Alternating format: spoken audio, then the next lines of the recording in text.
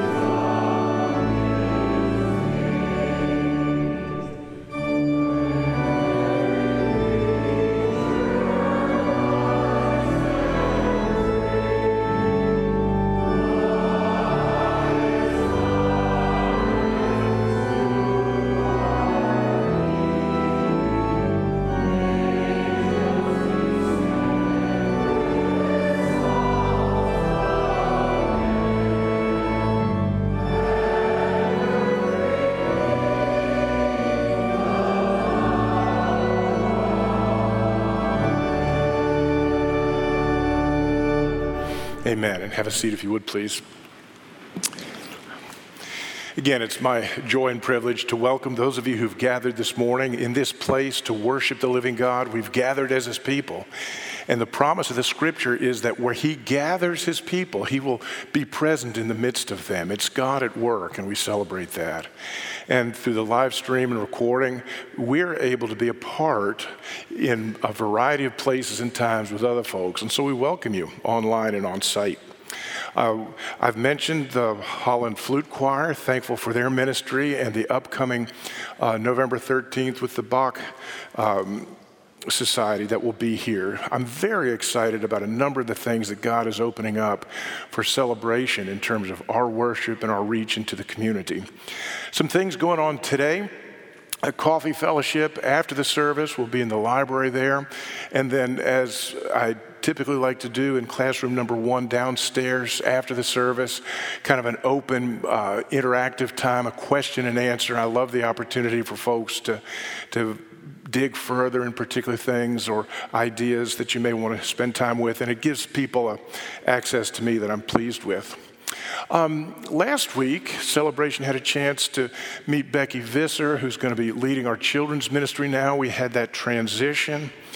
A lot of things going on with children's ministry. One, this Thursday, there will be a family movie time just to gather kids, parents, caregivers, to be a part of things together in the great room. In the weeks to come, we're actually going to be doing some renovations up in the balcony that'll make a much more kind of friendly, child-centered place so that kids can have their manipulables while they're participating in worship that way, so some neat things. And then on September 11, once we're past Labor Day, we're adding some classroom space and focus for kids. So that's just part of our extending ministry to all of God's people, every age and every situation. Now, another thing we use is the online contact card, and we've tried to make this simple. If you will, to that number, text the word connect. You'll get a link to a form that'll let you sign up for the email that I send out every Thursday night. I typically have background material for the sermon, some of the blogs where I will reflect on situations where I'm not preaching and just announcements and things like that. So make sure you're availing yourself of all that. For next week, I will be in Charlotte, North Carolina. We will be there with family for Sunday, and then I'll go visit my mom. Now, my mother happens to live at the beach in South Carolina. So I'll be at the beach in South Carolina, but visiting mom. So Marilyn and I will be gone. We're here this week, but next week we're gone. JB, the Fusion campus pastor, will preach next Sunday, and the Sunday after that on the 21st, Professor Wayne Brower, who was pastor here at Harderwyk through the 90s, and as far as 2005, will be back again to preach. So I'm very thankful that we can again touch that history, be a part of the great work that God is doing in our moment. You get to be part of the coolest thing on the planet. Jesus getting news out of his love and new life for every tribe and tongue and nation. That's what we're doing here. That's what we're a part of. I love our history, Heidelberg Catechism. Each month I take a different question. This month we're going to focus on question number 25, an important biblical teaching and statement. I'll start with a question. Since there is only one divine being, why do you speak of three, Father, Son, and Holy Spirit? Together, because that is how God has revealed himself in his word. These three distinct persons as one true eternal God.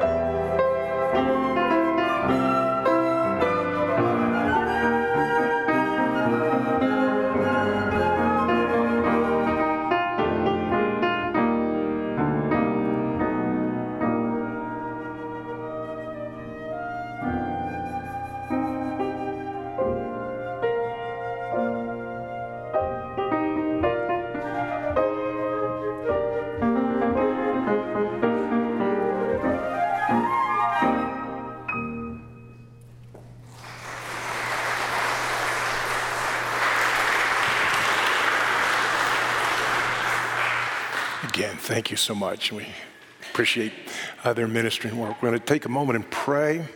And then after the Lord's Prayer, we have a special word for our kids. Pastor Mary will be here at the front with them. But for now, let us turn to the Lord and seek him in prayer, shall we? O Lord, our God and Father, we thank you that you have made marvelous promises to your people. And that your promises are not for the reward of what we do, but the promises are the gift of your grace. And so even in our stumbling, we have promises to trust. Help us to stand on those and to find the fullness of your grace to live in all that you have for us. We give you thanks this day, O Lord our God, for your kindness to us. We thank you for the hope that leads us through life. Renew and strengthen that hope in us. Be with Heart Awake Ministries as we seek to navigate the times in which we live, faithful to the truth of your scripture and for the hope that the church has held for centuries.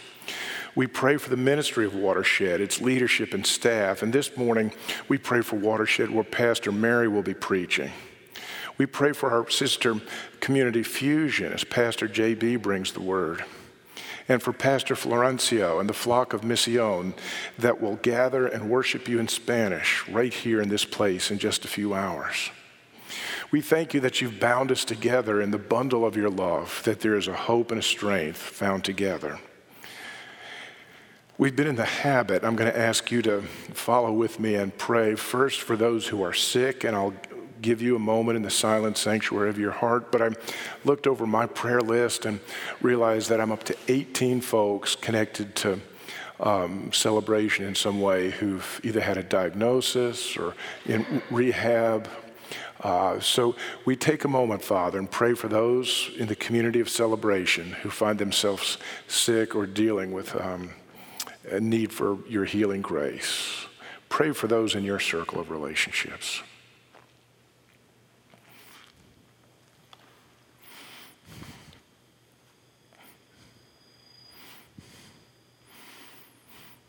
Father, it has been a hard season, too, of loss. Again, I stopped to add up the folks that I've been praying for who are on the journey of grief, and there were 16 different family circles. As we extend the fullness of your grace to extended families in grief, we pray that you would have mercy and be comfort. Thank you, Holy Spirit, that you have been named Comforter by Jesus.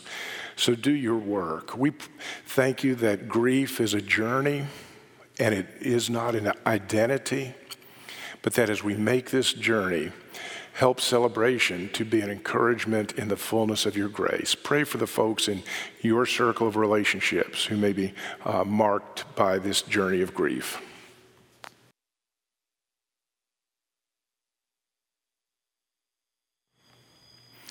Father, you've called us to be faithful witnesses in this particular place and moment of history, and so we have been in the habit of following your word and praying for those in authority over us. In our regular prayer cycle today, we pray for the state of Michigan and for the government in this locale. We pray for this week following primaries as, again, things begin to move towards a time of our participation in elections. We pray by name for Governor Gretchen Whitmer, Attorney General Dana Nessel, Secretary of State Jocelyn Benson. Father, for those in the State House that represent us, Mary Whitford and Jim Lilly and Bradley Slaw. We pray for Roger Victory. Father, for those who serve, we pray that you would guide them, that you would bless the land with shalom, that is wholeness, that there might be justice and hope, care for all, and rule of law. Father, we pray for the missionaries that go out from Heart Awake, many of them into closed countries, creative access countries. We can't even mention their names in countries as we live stream. But we thank you that even now the gospel of your grace moves all across the planet. Make us mindful of that and fill us with a great hope. Father, most of all, today I pray that you'd give us discernment to not simply understand the times, but as the scripture teaches, to understand the times and what you've called us to do. Help us as a people look to your written word, and in that word to hear the voice of your Spirit, that empowered by your Spirit we might be a people of obedience. Thank you that you've called us into relationship with you, and that supersedes any desire of our heart to find acceptance in the world. Thank you that you've called us to be more about the kingdom of God than about our personal comfort. And I thank you that you've given each believer in the sound of my voice a place in your kingdom mission, that you will gift each of us, that you build us together in the body, that together we might make the good news of Jesus Christ seen and known to your glory. Father, thank you that you've opened up the gateway of prayer, that because of what Jesus did on the cross, we can come to you and trust you. Hear our prayer as together we pray with one voice, just as Jesus taught us, saying, Our Father in heaven, hallowed be your name, your kingdom come, your will be done, on earth as it is in heaven. Give us this day our daily bread, and forgive us our debtors as we forgive our debtors. Lead us not into temptation, but deliver us from evil. For thine is the kingdom, the power, and the glory forever. Amen. Amen. Thank you. At this point, I'm going to ask Pastor Mary and any kids, if you'd come to the front row here, you can be with her. A few weeks ago, Pastor Mary invited me to where she works at Royal Park, and I got to meet the people she spends time with, and so I was glad to have all of you a chance with Pastor Mary. Good deal. Come on up. How are you?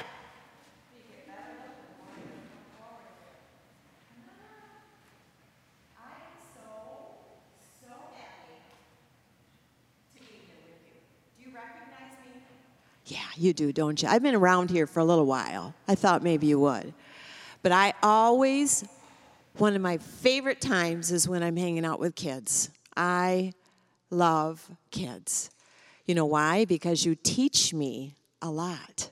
Maybe you don't think of that, but you really do. You teach all of us. Sometimes you always think the grown-ups are the teachers, but you can teach too. In fact, the story that I'm going to tell you is about my grandson, who reminded me, who taught me something. So question for you.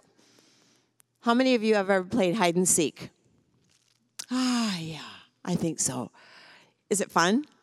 Yeah, it's okay. It's good. It's a fun thing. I think all of us, if I were to ask everybody out here, they'd all raise their hands. We've all played hide and seek at one time or another. So, do you like to hide or do you like to seek? You like to hide? You all like to hide?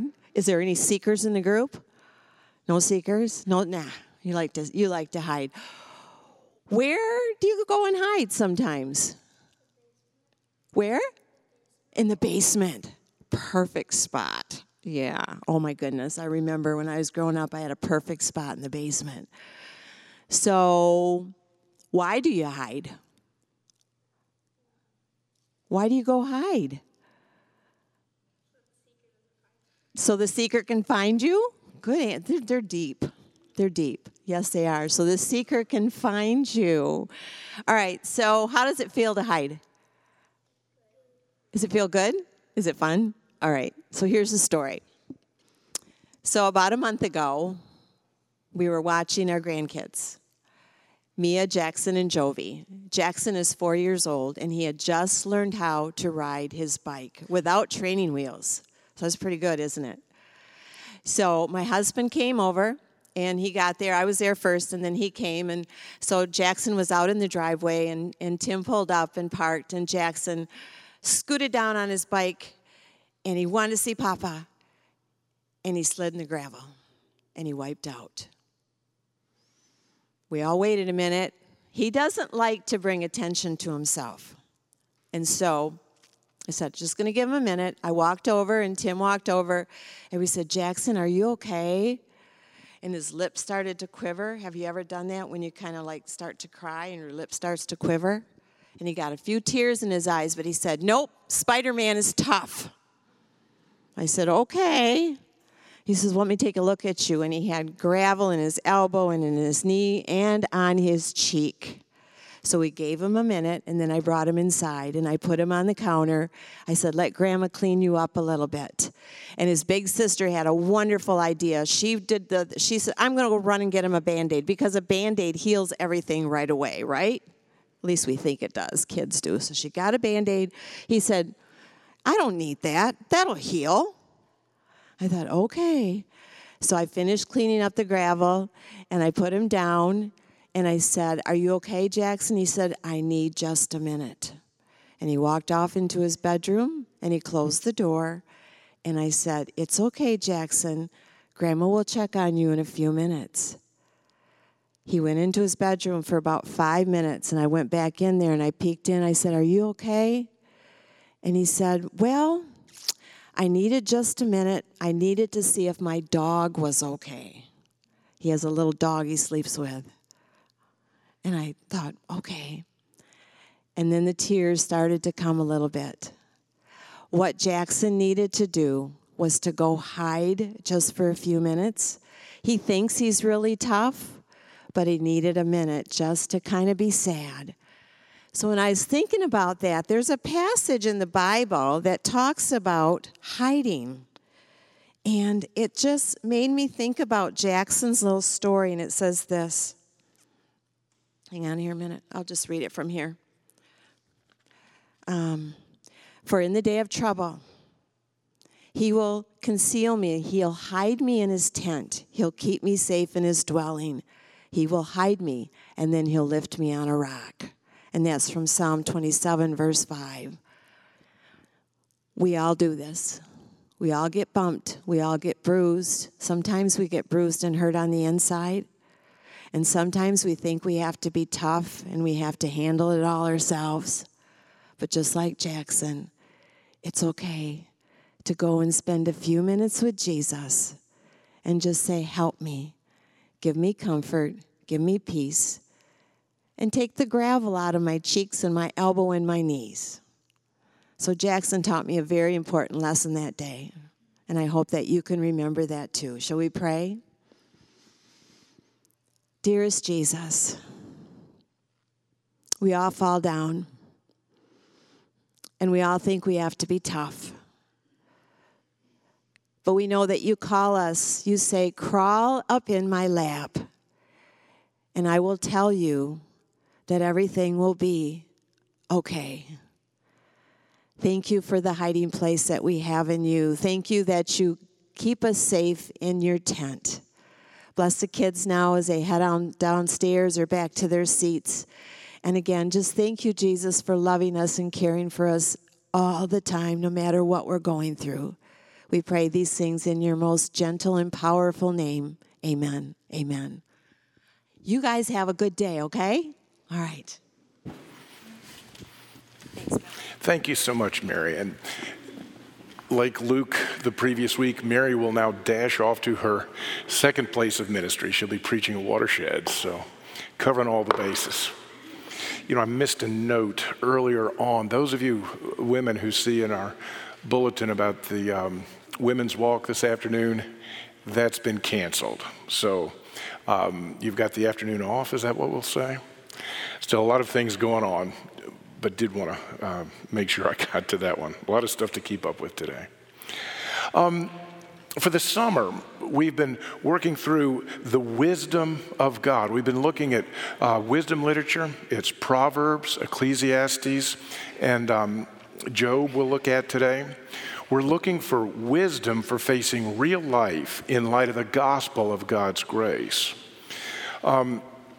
Across these several weeks, one of the points I wanted to make is that to really get the balance of wisdom and understand what the Bible is teaching in its entirety, you've got to read Proverbs and Ecclesiastes and Job together, because they each kind of bring a facet to the diamond. Proverbs, this is about how life usually works best.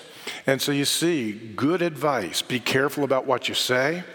Avoid sex outside of marriage. Care for the poor. Be honest in your business dealings. Do these things and your life will most likely flourish. But because we live in a broken world, it's broken by sin, both the inclination of every heart, as well as the things we do to other people and the things other people do to us. Because of that, Proverbs, if you read it together, is more about probabilities than it is about promises. Remember, the promises of Scripture are about what God has said He will do, not about what we do to get what we want. That's the promises of the Scripture. So Proverbs really doesn't have any formulas, no outcomes that you get because of your behavior. Ecclesiastes, we looked at that last week, and we saw that when you examine life under the sun, that is, life on its own terms, that it really doesn't make sense. If you try to just add up life under the sun without any relationship with the one who's above the sun, the Lord, you're going to keep wondering, how does this work? It doesn't seem to make sense. Today we go a step further. We look at Job, and we take up the very difficult question about suffering. Often you think of suffering and you go, why? What's the purpose? What's the cause? How do I get away from it? Where is the Lord when I suffer? How does life add up or make sense when I encounter suffering? That's the key thing we'll be focusing on as we kind of skim the book of Job. So that sets you up to hear the Word of God. I'm going to read several verses from the book of Job and then kind of teach and talk through it. Hear the Word of God beginning at Job chapter 1, verse 1. In the land of Uz there lived a man whose name was Job. The man was blameless and upright. He feared God and shunned evil.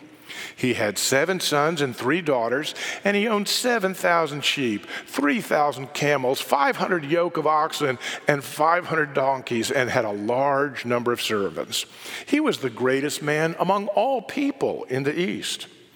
His sons used to hold feasts in their homes on their birthdays, and they would invite their 3 sisters to eat and drink with them. When a period of feasting had run its course, Job would make arrangements for them to be purified. Early in the morning, he would sacrifice a burnt offering for each of them, thinking, perhaps my children have sinned and cursed God in their hearts. This was Job's regular custom. One day, and now it changes scenery, changes setting. One day the angels came to present themselves before the Lord. And you see it's capital L, capital O, capital R, capital D. That's the proper name of God who revealed himself to Moses. Ecclesiastes never mentions the Lord. It speaks of God, the divine. This is God who reveals himself as a person, a covenant maker. The angels came to present themselves before the Lord, and Satan also came with them.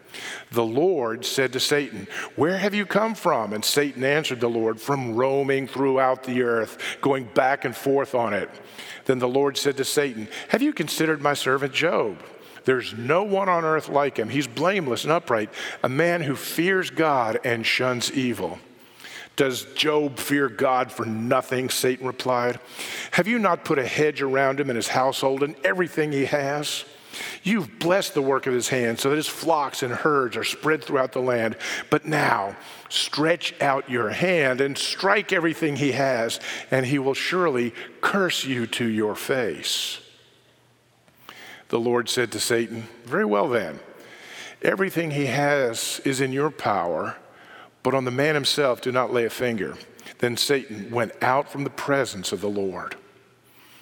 You know the story from there. There comes a season of deep, unexpected, undeserved suffering for Job. His friends come, and for a number of days they have good counsel. They don't say a thing. And then things turn bad. They start to talk. And in the middle of the conversation, what his counselors say and what Job says back to them, we come across this critically important statement of Job.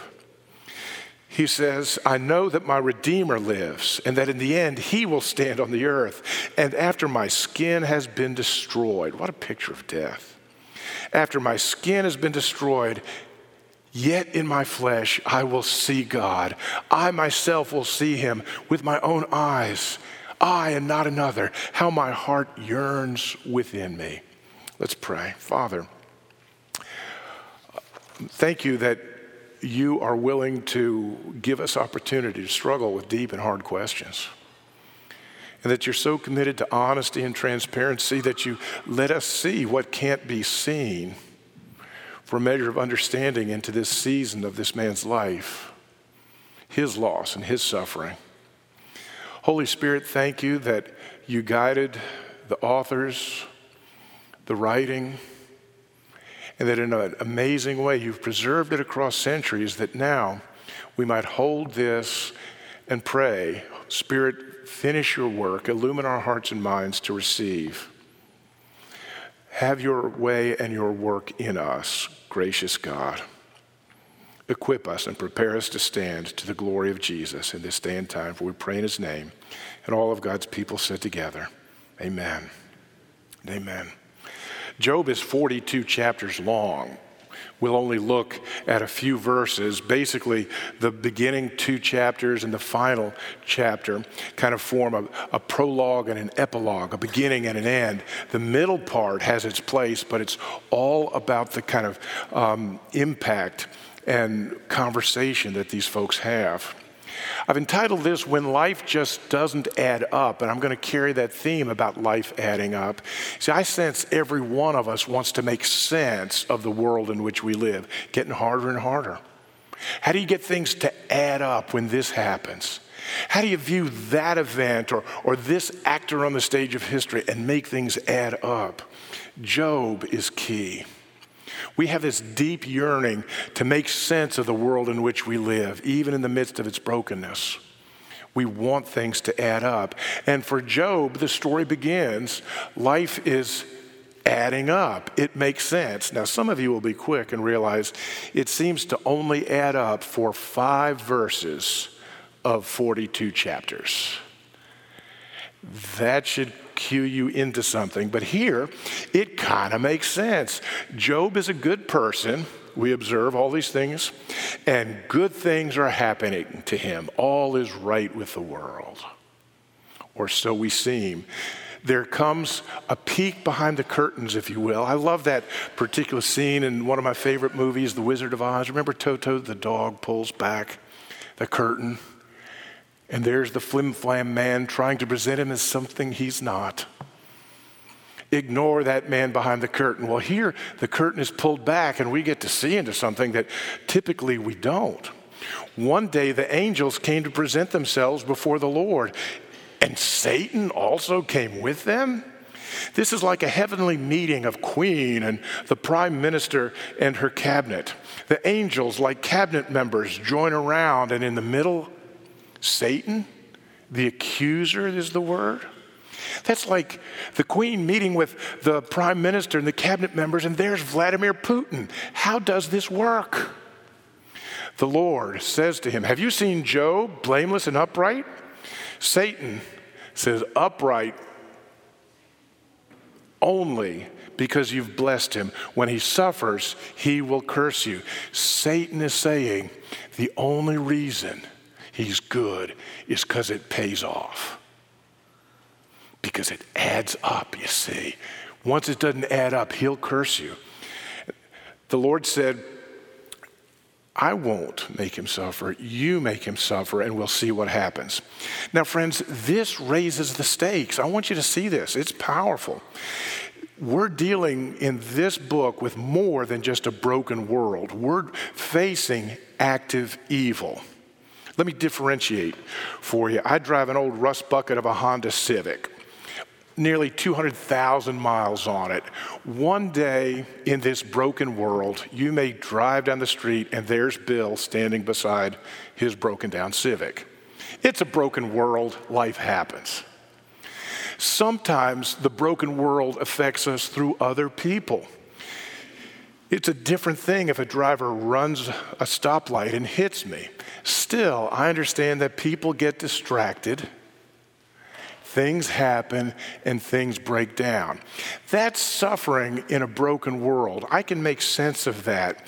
Job is about something more like this. I'm driving down the road and a sniper shoots me through the windshield. It's active evil from outside that dramatically, painfully affects my life. And one of the things, we work hard in the Western world to avoid it, but we need to come to grips with the reality of purposeful evil from outside even a broken world. There's more happening here than just the brokenness. I've kind of grown up in the shadow, if you will, at least in the history of the culture, of Charles Manson. I remember being in a band and we were learning songs from the White Album, and then suddenly we read the newspaper and there's these horrific murders in Hollywood, and they're putting those song lyrics and titles in blood. All of a sudden, all those songs were off our playlist. And you'd read about what was going on with Charles Manson and the impact he had on these people and the things that they did. Later, as a college student, I remember in psychology class, you'd watch interviews with him and begin to get a sense of what's going on there. You could read about the people who'd been in his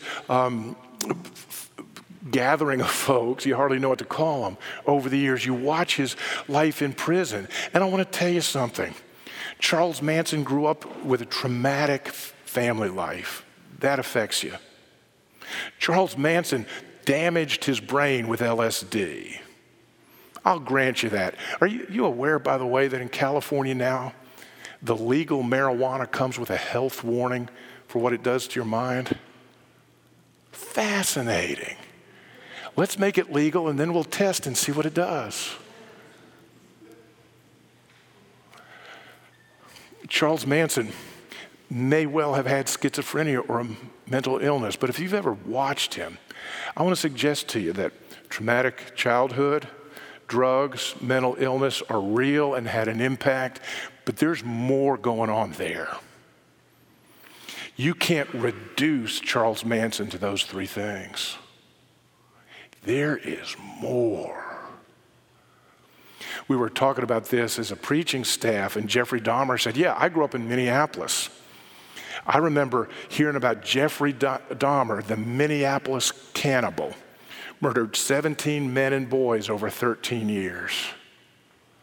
There's more going on there than just a troubled early childhood experience. Have you ever seen the movie Triumph of the Will? It's a cinema masterpiece. Students study it. But it's Leni Riefenstahl's 1934 documentary of the Nuremberg Rally of the Nazi Party. And I want to suggest to you, there's more going on there than just staging. There is a reality to evil, and Job, the book, deals with that. Several quick observations I'll make for you, because we're moving quickly across this. We see that the Lord does not initiate this suffering. It's Satan who comes and says, you do it. And he says, no, but I'll release you too. So that's the other challenge here. We see in God's world that he does allow that evil to happen. He does not initiate it, but he does allow. It's clear the Lord will limit Job's suffering to this point and no more. And it's very clear as well that the Lord himself will end Job's suffering. Those four things, and you see the opportunity in the sermon outline in the bulletin to kind of dig into those. Powerful to meditate on that and begin to get a sense. I live in a world where this is part of the revealed reality. I'm thankful that suffering at the hand of evil is never the final word. But I realize I've got to come to grips with it. It doesn't explain everything that I suffer. Sometimes it is just my broken down car.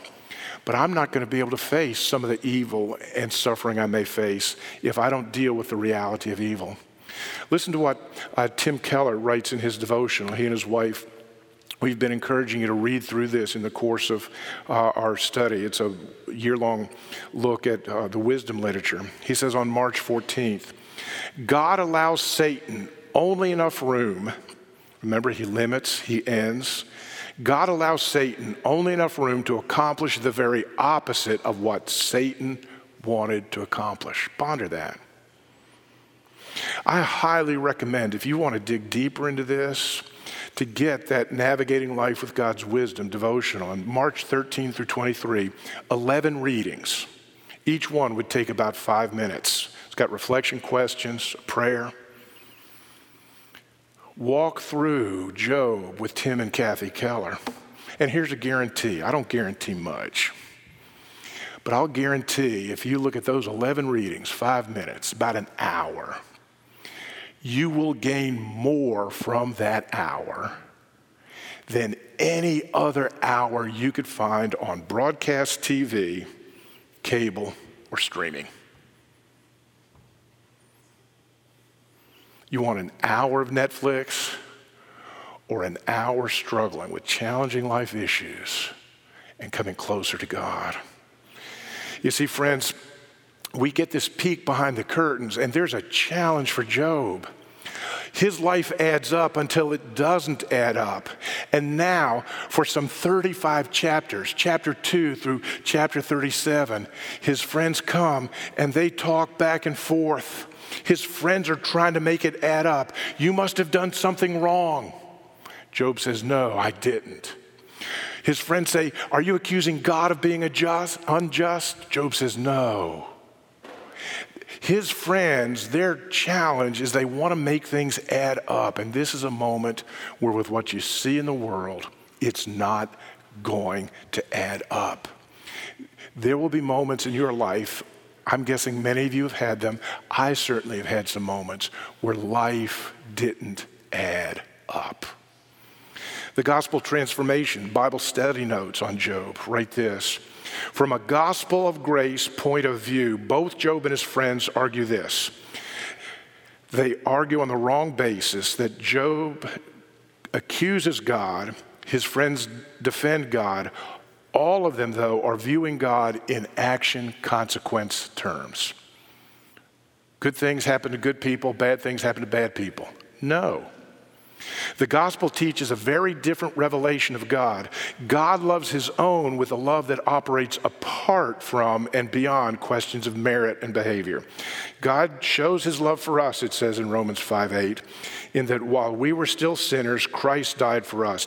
The gospel insight, which emerges like a supernova in the person and work of Jesus Christ, puts a person's moral standing before God on the basis of his grace alone. That's why it's so critical to see, beginning in chapter 38, after these chapters of back and forth, Job and his friends, the Lord shows up. And it's amazing here, God speaks for himself. And he says to Job, who are you? It's as if the Lord wants to say to Job, you just can't do the math. Look at what I've done. Could you do this? Job finally replies in chapter 42, verse 1 through 6, I was wrong. I repent. Friends, this message of Job is not about all types of suffering. Sometimes the world is just broken. But here in Job, it does teach us that some portion of suffering that we will face is rooted in evil that actively seeks to undo God, his kingdom, and his people. Through the course of our life and experience, I believe all of us will face suffering that cannot be understood or reduced to an equation of behavior. And if we can't begin to get a grip without facing up to this sort of outside willful evil, then that sort of suffering, it will get us. Job would say in chapter 13, conversation with his counselors, though you slay me, yet I will hope in him. I will surely defend my ways to his face. Think about that. Job here says, though he slay me, but the Lord was not the one who was slaying Job. There was an actor from outside of willful evil. So Job was wrong there. Job's self-defense, that he would stand before the Lord, that's not going to stand up either. But there's one true statement in the midst of that. Yet will I hope in him. It's as if he's saying, just like Proverbs, I will place my trust in God and lean not on my own understanding. You see how wisdom, trust in God even when it doesn't add up. That is our gateway, the bridge to understanding more. I want to touch some things real quickly at the end of the story here. This is just 17 verses, some things we can see. As we come to grips with this kind of suffering that has its root, not just in the brokenness of the world, but in willful outside evil, we need to realize the pain is real. There are people in our circumstances, sometimes the pain is real. Friends, denial is just a cheap way to try to force things to add up. The counsel of Job's friends may work in their little equation, but it doesn't work for Job. I've had to learn, and C.S. Lewis's book, A Grief Observed, is such a great teacher of this, that sometimes the people that God has called you to love don't need an answer, they just need you. Be like Job's counselors when they were saying what was helpful, namely nothing. Just show up. If you got to bring something, forget the words, bring a casserole, for crying out loud. Make sense of the world. I love you. We need to realize that the pain is real, and sometimes it just doesn't add up perfectly. If you try to squeeze things into a mold that's as big as your understanding, you will never deal with reality. To do that, it's going to take the posture of humility. In Job 42:3, he says, I am nothing, I am below you. We've talked a lot through this series on wisdom about how we often look at a position. What's a final conclusion? There's a process that leads to that. I think the Saints will win the Super Bowl. I've looked at their roster, process, position. But before any of this is a posture. For that one to work, my illustration, I've got to think NFL football matters. But we've talked about the posture of letting the world be God-centered rather than self-centered. See, if you start trying to figure out life from centered on the self, you'll never get to a meaningful conclusion. If you'll start by saying, wait a minute, this is the work of a loving God, help me understand.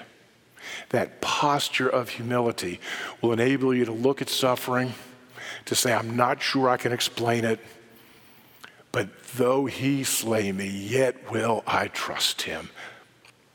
The other thing that this does is bring us to the practice of repentance. It's interesting how many times Job in this last chapter says, I repent. I used to think this, but now I think that. I used to think that if I was good enough, God would bless me. I now see that whether good or bad circumstance, the Lord is at work. I repent from my previous unbelief, my previous trust in self, my previous making things add up, and I trust in a God who is at work even when I can't see it or understand it. Look at the fruit that this bears in Job's life. He becomes a man of forgiveness. He's got to forgive his bad counselors, his friends who just heaped on shame and aggravation. If his life is anything like my life, if my life is like his, I know also he may first have to do some work about forgiving God. Church people usually cringe when they hear me say that. But I hear so many people sitting in churches in the United States, frustrated by God's unfairness, frustrated by what's happened to them that they did not deserve, frustrated by this or that. That if you could just be quiet and honest in your hearts, there's an anger, there's an offense with God. And the first thing to say is, I'll let you be God and I'll be your creature. I'm not holding offense with the living God. So having released his offense with God, now Job can forgive his friends, and then he becomes an intercessor for his friends. That's a great part of the story that I'll just skip over. But he prays for those friends who heaped upon him all that kind of shame and abuse. By the end of Job, we see that normal may return. He's got children now. His flocks and herds are returned. But Job is a different person. And that may be a glimpse into part of what God is doing. He's making Job something he could not be otherwise. I've wondered, why have I been through some of the events and circumstances I've been through? Could I not learn easier, Lord?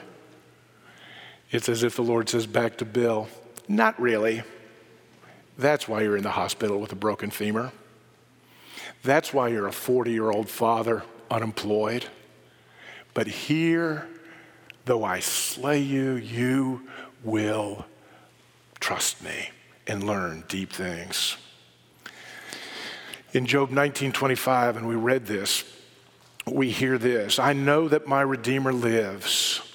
Job is looking for something outside of him. It's not what he will do, it's his Redeemer. And in the end, he will stand on the earth. He has a sense that his Redeemer will take on human form. And after my skin has been destroyed, after I die, yet in my flesh I will see God.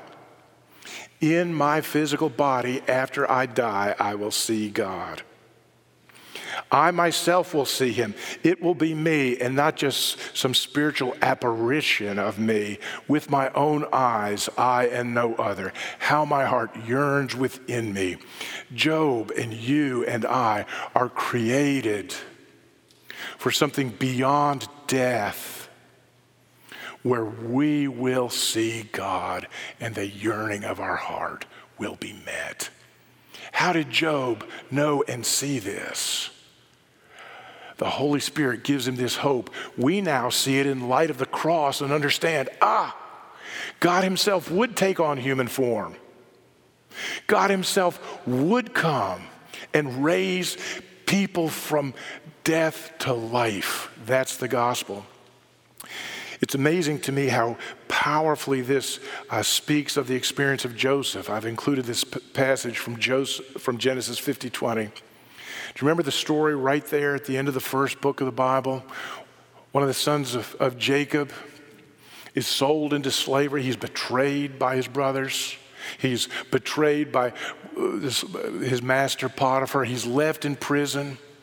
And there comes this time, he's raised up and now provides for the whole nation of Egypt. Even people outside the covenant are blessed. But at the death of his father, his brothers come to him and say, please don't kill us. Please don't make things add up. We made you suffer. Please bring forgiveness, not revenge. And listen to what Joseph says. It's the living out of the whole book of Job. You intended to harm me. Could Job say that to Satan? Yeah, because that was Satan's purpose.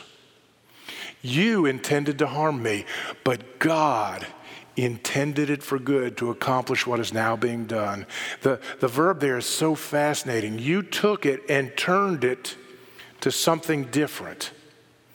What one intended for evil, you used to bring about good, the saving of many lives. Friends, there will be moments where life doesn't add up. There's a heartache, there's a suffering that's just bigger than I can make sense of. I want to tell you, there's a hope from outside the equation, from outside the creation. I know that my Redeemer lives and I will see him. That's the hope of the gospel. And with that hope, we face evil, press back on it to eradicate it. We enter into the lives of the suffering with a news that's better than just go behave. This is the gospel. I know that my Redeemer lives. Let's pray together. Father in heaven, I thank you for your marvelous love, and that even in those moments where we face real evil. You don't call us to denial, but you call us to hope in you, that you, our Redeemer, lives. And so that gives us a hope and a message for ourselves and to bring to others. I want to pray for anyone within the sound of my voice who may have heard this word about evil and this pointing to suffering. And I pray, Father, that you would guard them from any sense of condemnation, that if there's things you want to change in their life, that by your grace you do that. But if there is just wickedness pressing in on them, that you would not let them hear the voice of condemnation, that orphan voice, but instead they'd hear in this, that beyond their suffering, there is a hope. And his name is Jesus, God in the flesh, who would give his life for ours. What a marvel. Fill us with that hope and give us a strength to the fullness of your grace and glory, we pray, in Jesus' marvelous and mighty name. Amen and amen. Let's meditate on that word as you minister one more time.